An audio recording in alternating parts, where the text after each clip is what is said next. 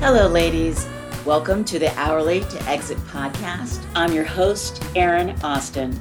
My goal with every episode is to share information and resources to help you achieve the next level of growth in your expertise-based business.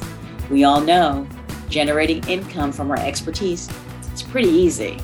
The challenge is in scaling and building a business that can run without you. Join me here every week to make sure you are building an asset that can be used to fund your goals and your legacy. Before we get started though, one little disclaimer, because I'm a lawyer. The information I share on the podcast is general in nature and is provided for information purposes only. It is not to be relied upon nor construed as providing legal advice or legal opinions about any specific issue or set of facts. Now, here we go.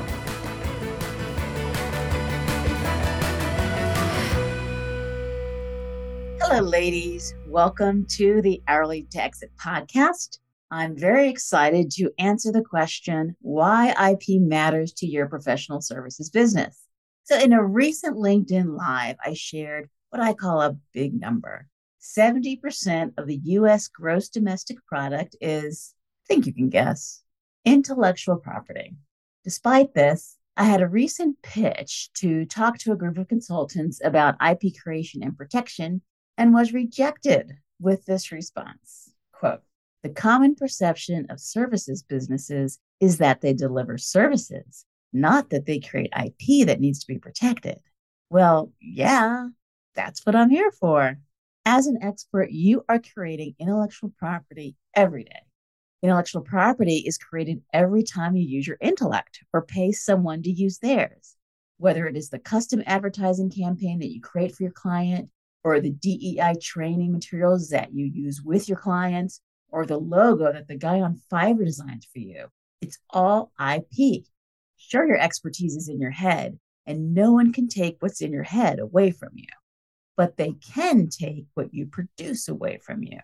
As a business owner, as opposed to a freelancer, which we'll talk about later, as a business owner, your job is to make sure that you own and control, to the extent feasible, the intellectual property that you create with your expertise. Of course, there will be intellectual property that you create specifically for your clients that they will own. And of course, there will be people that you hire to create deliverables for you that will be based on their intellectual property, which you won't own. But when you're using your own expertise to create new assets, we want to make sure that you're owning and controlling them to the extent possible. So let's talk about a few really obvious places where you need to protect your IP. First, content marketing. Whether publishing on LinkedIn or doing a webinar or a podcast or an article for an industry publication or some other original thinking for public consumption, your marketing content is worth protecting. These materials demonstrate your thought leadership, your unique skill set, and other important characteristics that contribute to your ability to attract and land clients. Of course, if you're hoping to be taken seriously, you must have a website because, among other things, an AOL email simply won't do. Your website contains copyrightable material. And by the way, if it doesn't have that C in a circle with your name and the year of creation in the footer, put that in there today. That content is part of your calling card. It's a chance to lay out your expertise to potential clients and others who might want to know more about you, whether they want to make a referral or invite you to be on their podcast or to collaborate with you. What would it say about you if the same exact materials that appear on your website pop up on somebody else's website? Even if you aren't planning on scaling your business, although I'm sure you are if you're listening to the Hourly to Exit podcast, even if you aren't planning to scale your business, you don't want your materials copied wholesale by your competition. Another area are methodologies, processes, and procedures. To replicate successful work with clients, it's neither efficient nor necessary to recreate the wheel. As an expert, you are amassing important IP. That could be modules or formulas or templates or frameworks.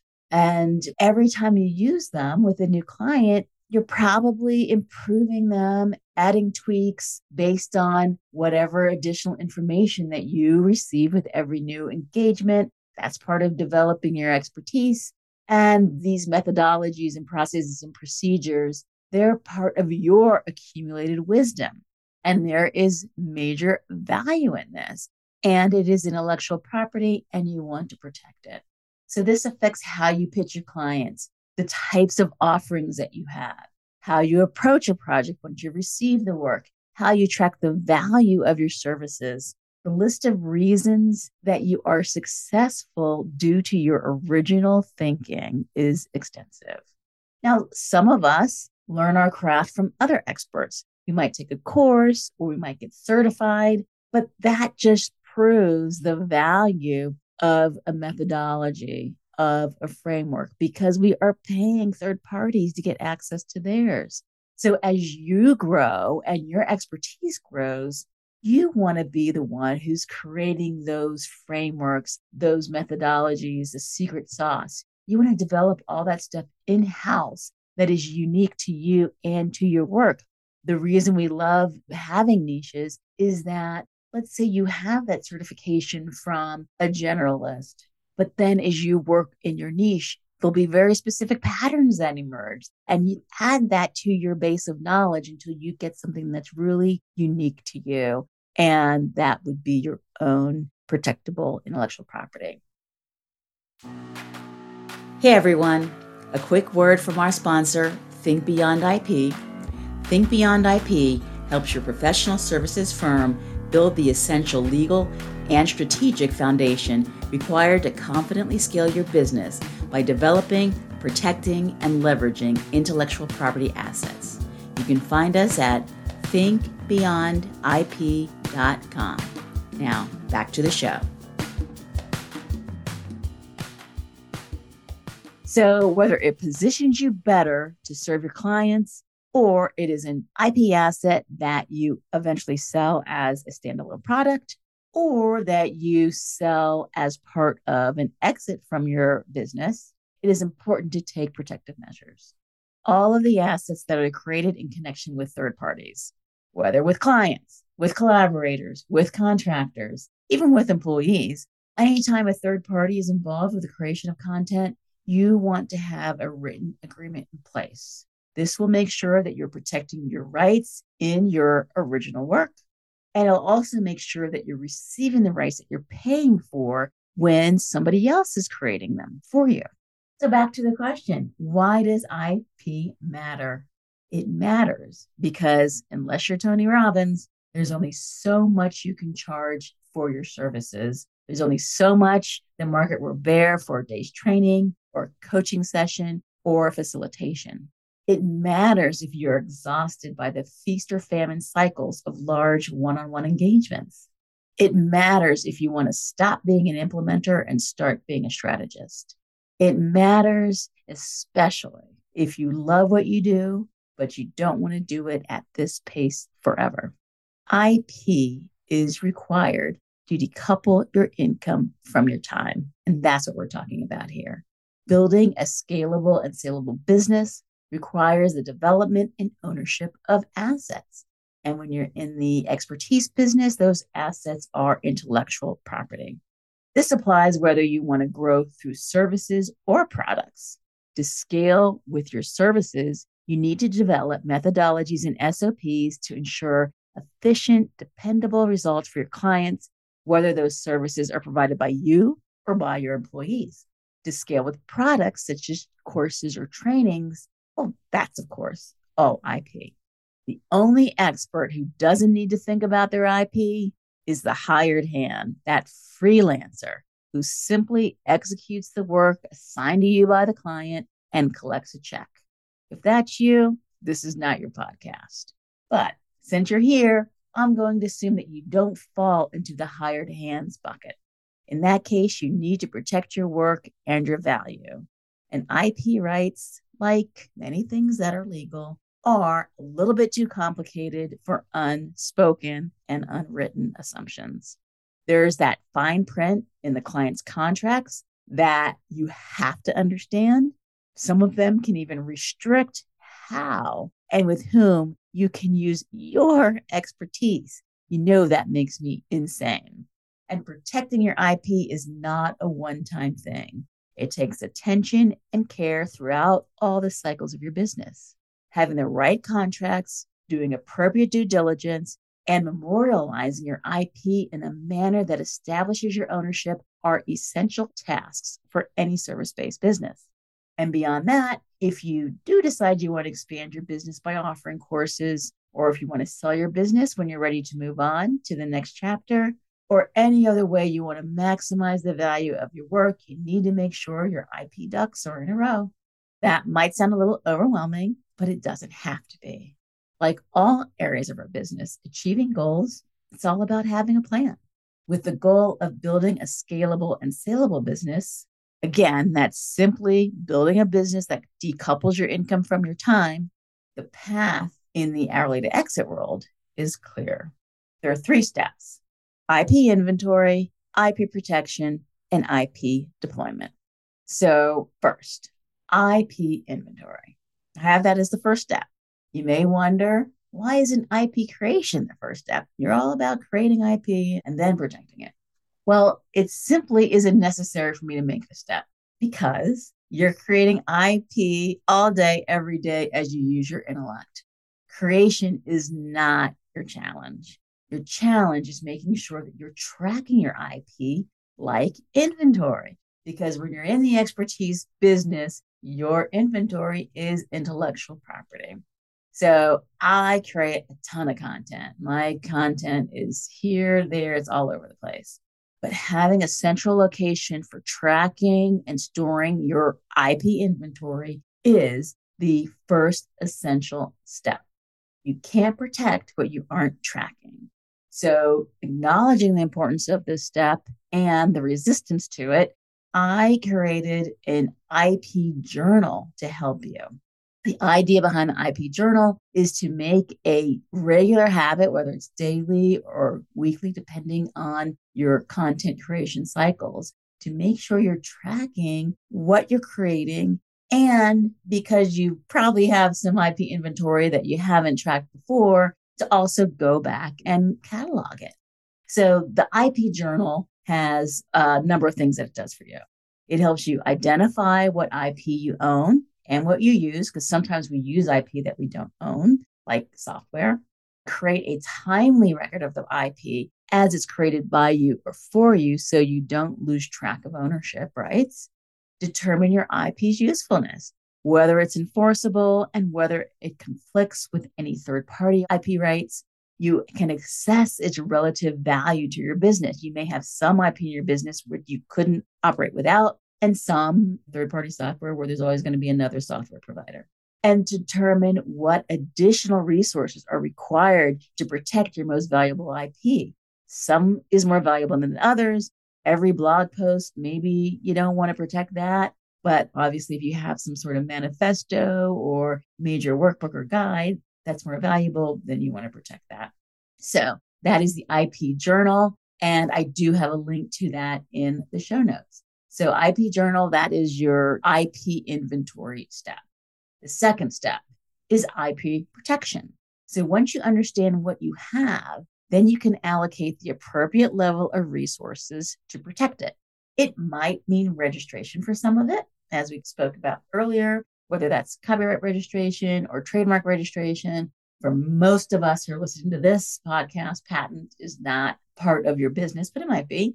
But whether or not registration is appropriate, it will always mean having written agreements in place regarding its creation, unless you personally made it. Again, whenever there's a third party involved in the creation, you want those written agreements. Intellectual property ownership rules can be confusing. Clients who believe they have full ownership of a deliverable, even when it includes your pre-existing material, because they paid for it. Likewise, when you're paying for a subcontractor to do work for you, what rights do you have in their deliverables? In the absence of a signed contract, you may be very unpleasantly surprised by the default ownership rules under intellectual property laws. Regardless of your thoughts on contracts, I'm pro. I hope you are too. There is one agreement you simply can't avoid. I think you know what's coming. the old NDA. Love them or hate them, confidentiality agreements, also known as non-disclosure agreements, NDAs, they're everywhere. These days, they're the entry ticket to almost every two-party interaction, before pitch meetings, in response to RFPs, even when you hire someone, that NDA tends to come out.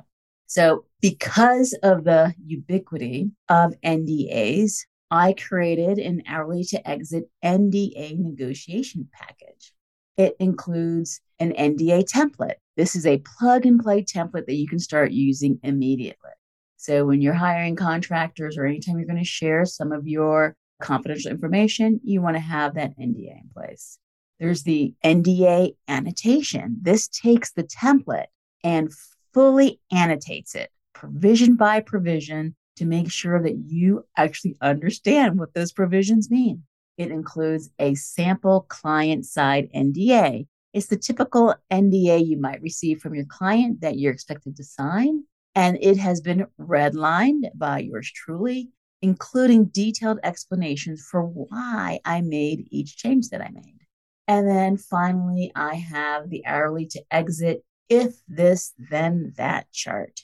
Now, while I recommend that all agreements be reviewed by a lawyer before you sign them, I understand that sometimes that review won't fit into your schedule if you need a very quick turnaround, or it may not fit into your budget if you're just at the talking stage and there's no revenue attached to that NDA.